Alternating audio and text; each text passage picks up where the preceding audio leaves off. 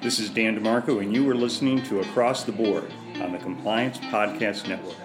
This is Mike Flanagan, and you're listening to Across the Board on the Compliance Podcast Network. This is Greg Gilchrist, and you are listening to Across the Board on the Compliance Podcast Network. Hello, everyone. This is Tom Fox, and I'd like to welcome you to episode Across the Board, the podcast that focuses on corporate governance, boards of directors, and management of strategic risk. Today, I have back with me podcast favorite, Amy Barnard-Bond. She is a strategic advisor to boards of directors and executive coach to many C-suite members.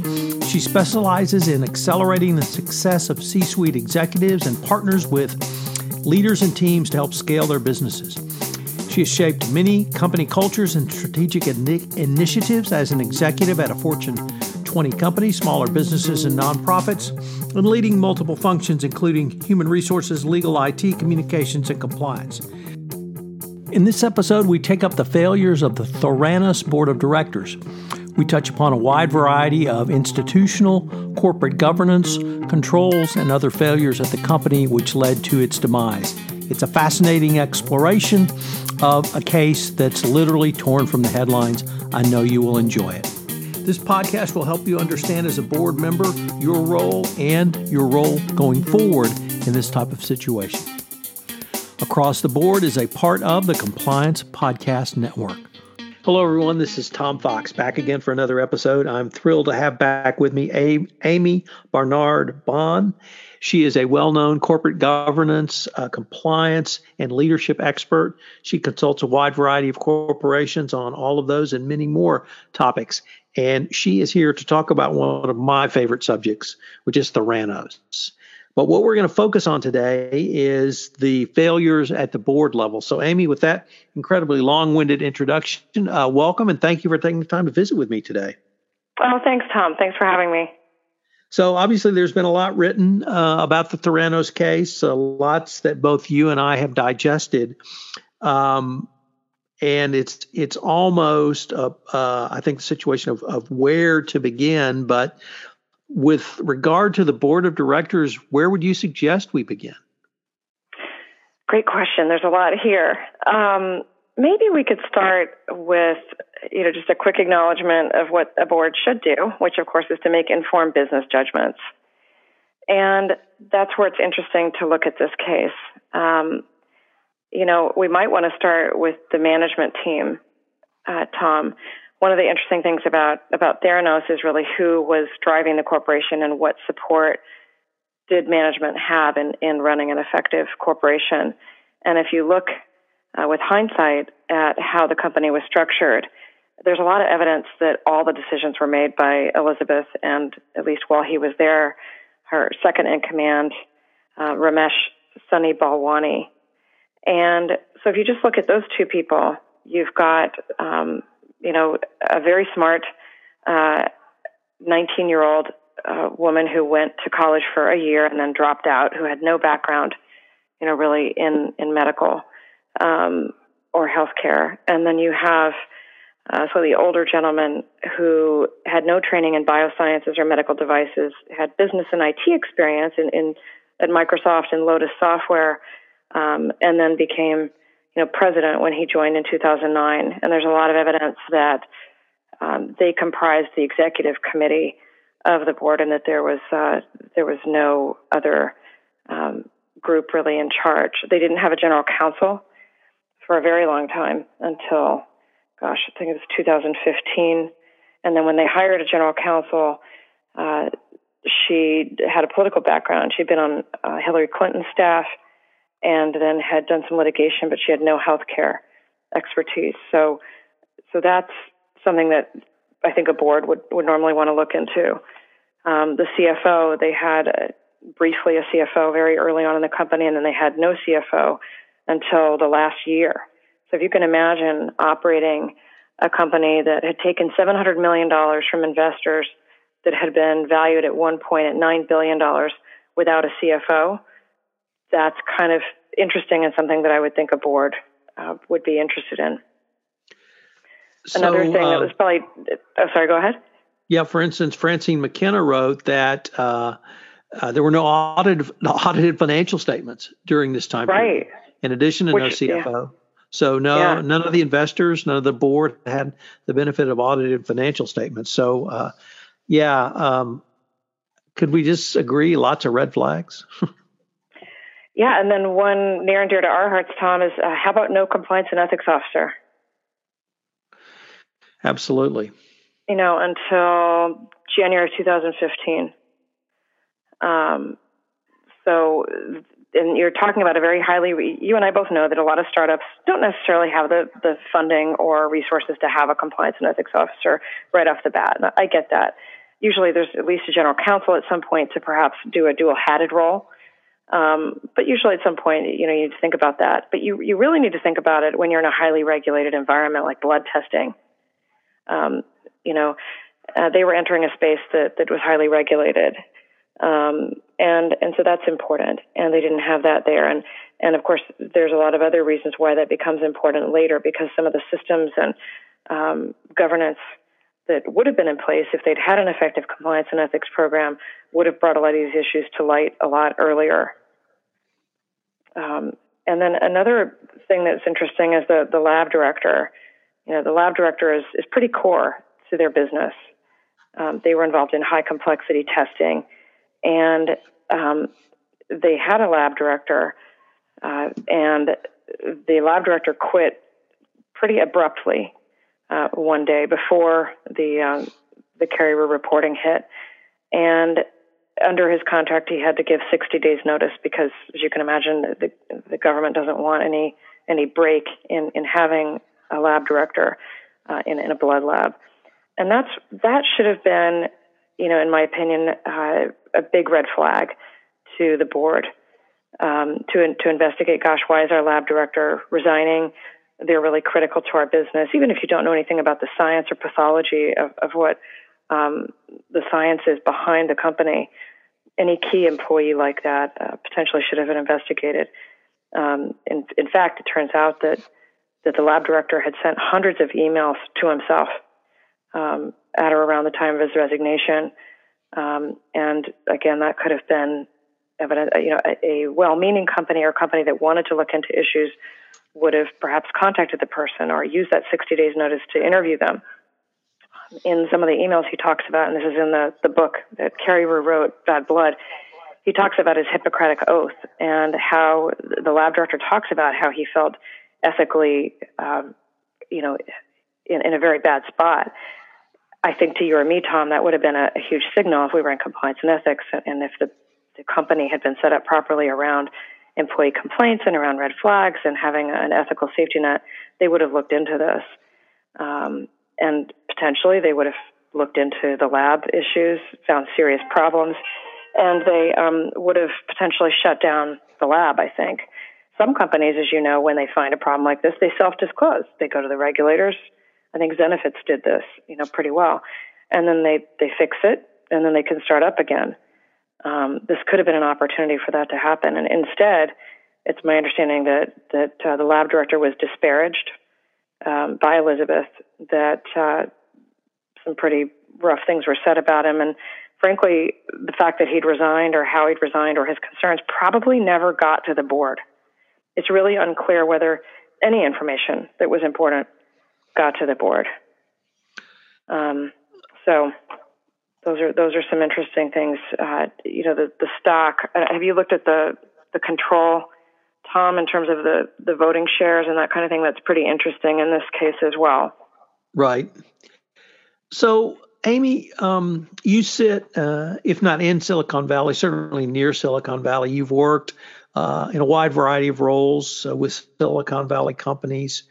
And I guess the question I have in looking back in hindsight now, it may appear clearer what was going on. But what really should a board start asking for a startup, even one that is, whether you call it disruptive or whether you call it innovative, with technology that is so different, so unique, that really could make a huge change in the marketplace? What types of questions should a board start asking, and how early should they start asking those questions? Well, I usually advise people to ask them before they join a board, actually. I recently did a workshop on how to risk-proof your board search. And I think it's really important that board members know what they're getting into. So, I have them ask things like, what is the senior management and board turnover? Who are in the key management roles, and what are their qualifications, and how's it going? What's the CEO's interaction with the board? How transparent is it? And what kind of access to senior management does the board have? Are there regular reports by key employees? What are some recent examples of board suggestions that have been adopted by management? I like that question because it demonstrates whether, in fact, senior management is open to suggestions from the board, or whether this is a rubber stamp board. And if I'm going to join, am I expected just to go along with everything, or am I going to be allowed to do my job representing shareholders and patients in this case, in asking the right questions? And then I also look for, as a former compliance officer, does the board of management take its responsibility for ethical behavior and internal control seriously, or do they view such things as red tape? And of course, in a highly regulated industry like healthcare or financial services, board members need to be, aware that there's a greater degree of scrutiny than perhaps in other industries where it might not be as high. So it needs to be proportionate.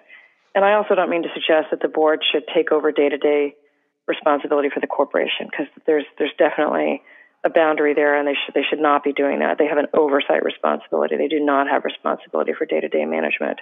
But they need to make sure they're informed. And in this case, they needed to be informed of risk areas and mitigation plans, and there's no evidence that ever took place. So how does a board begin to take back control?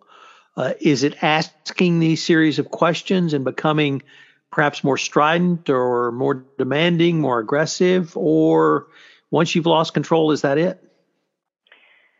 Great question. I think that in this case with Theranos, there was a huge structural impediment to the board actually being able to do anything, and that comes down to the super voting shares that Elizabeth had. She owned 55% of the shares of Theranos, but more importantly, she had stock that gave her 100 votes per share of Theranos stock. And this isn't unusual. It's common, actually, increasingly common in Silicon Valley. It's often used with family-owned businesses to concentrate power in the family in case there's a takeover, that kind of thing. But 100 per share is quite a lot, and that gave her 99% of the voting power. It also meant that the board did not have a quorum unless she was present. So technically, if you just look at it straight on with that, the board is actually powerless. Now, in a normal, healthy board, hopefully that's not the case for people who are on this call and who are in corporations or working for them or on boards, the board could, if they're not educated around labs, in this case, for example, they could hire a consultant to be an independent consultant to the board to help educate them on the types of questions they should be asking in order to fulfill their governance responsibilities, their fiduciary duties. They could have ordered an independent investigation. We've certainly seen that happen, and that's what I think as compliance officers we would advise our corporations to do in the case where there might be some questions around whether management has acted appropriately. And frankly, when you've got ethical management in place, they would prefer to have an independent investigation as well. It clears their name. It shows good faith effort to comply and not to do anything inappropriate. And I think what we've seen here is that, if you don't do an appropriate investigation, you're basically inviting the government to do it for you. That's a great tagline. I may just have to name the episode that. Go for it. Yeah. So what lessons, you've detailed several different points, but are there some overall lessons you might suggest to a high-flying startup now to either for the board to get their hands around the controls, get their hands around the audited financial statements, or perhaps even go in a different direction? Yeah, I would make sure that the board of any company, I'd turn to Warren Buffett. Actually, he has 3 criteria for board members. He wants people that are business savvy, that are shareholder oriented, and that have a special interest in the company. And I really like the simplicity of that, because if you're business savvy, you're going to appreciate the trials and tribulations and the risks and the appreciation for the heavy burden that a CEO carries, because they work their tails off. They've got a lot of pressure. So the board needs to have a harmonious enough working relationship with the CEO. They need to be shareholder oriented. They need to watch out for shareholder value. But then they also should have a special interest in the company. They shouldn't just be doing it for a marquee title. And a lot of people have commented on that was the case here, that it was just a prestige board designed to help get investor money for Theranos, which it did quite well.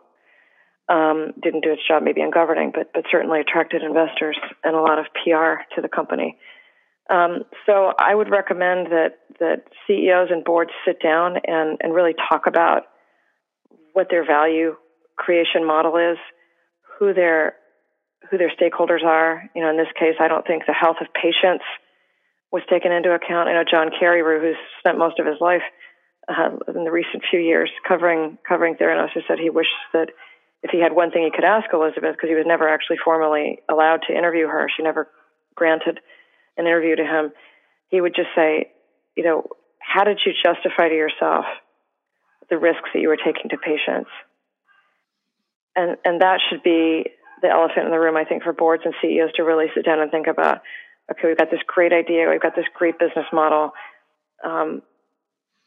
What's the worst case scenario, and what do we always need to keep in the back of our mind? If it's banking institutions, of course, it's banking customers, that kind of thing. And if you start from that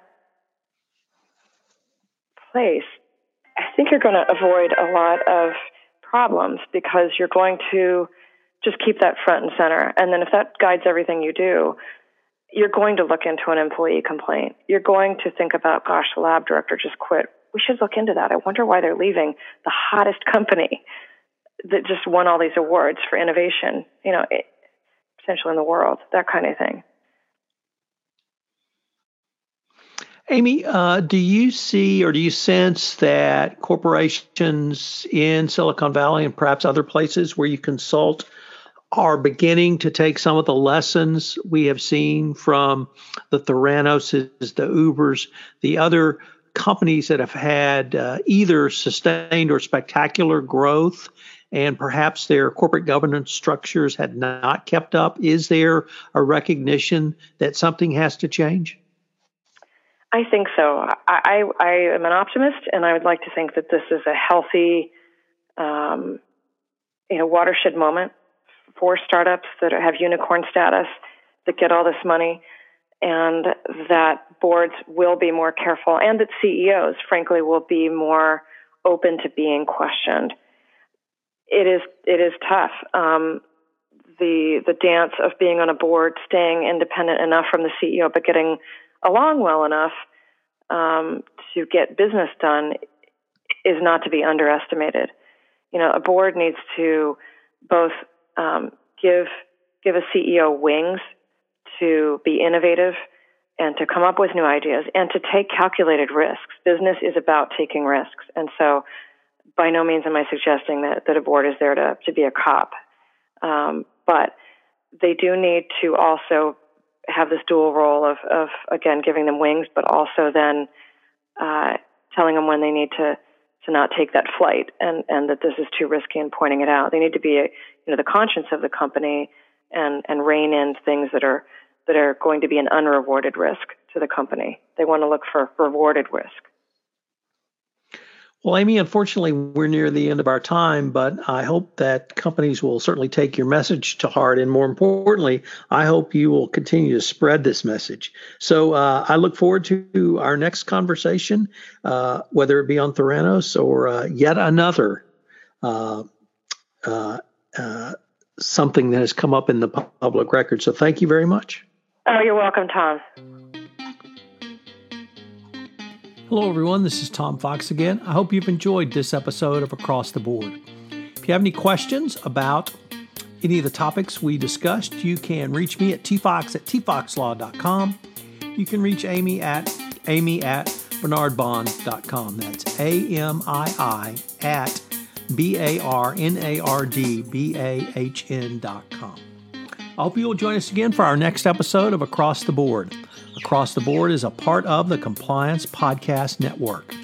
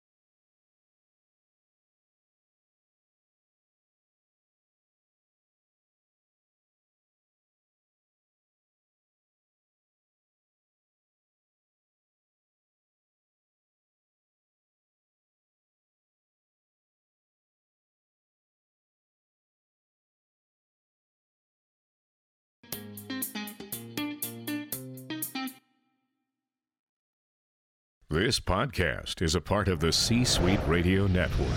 For more top business podcasts, visit c-suiteradio.com.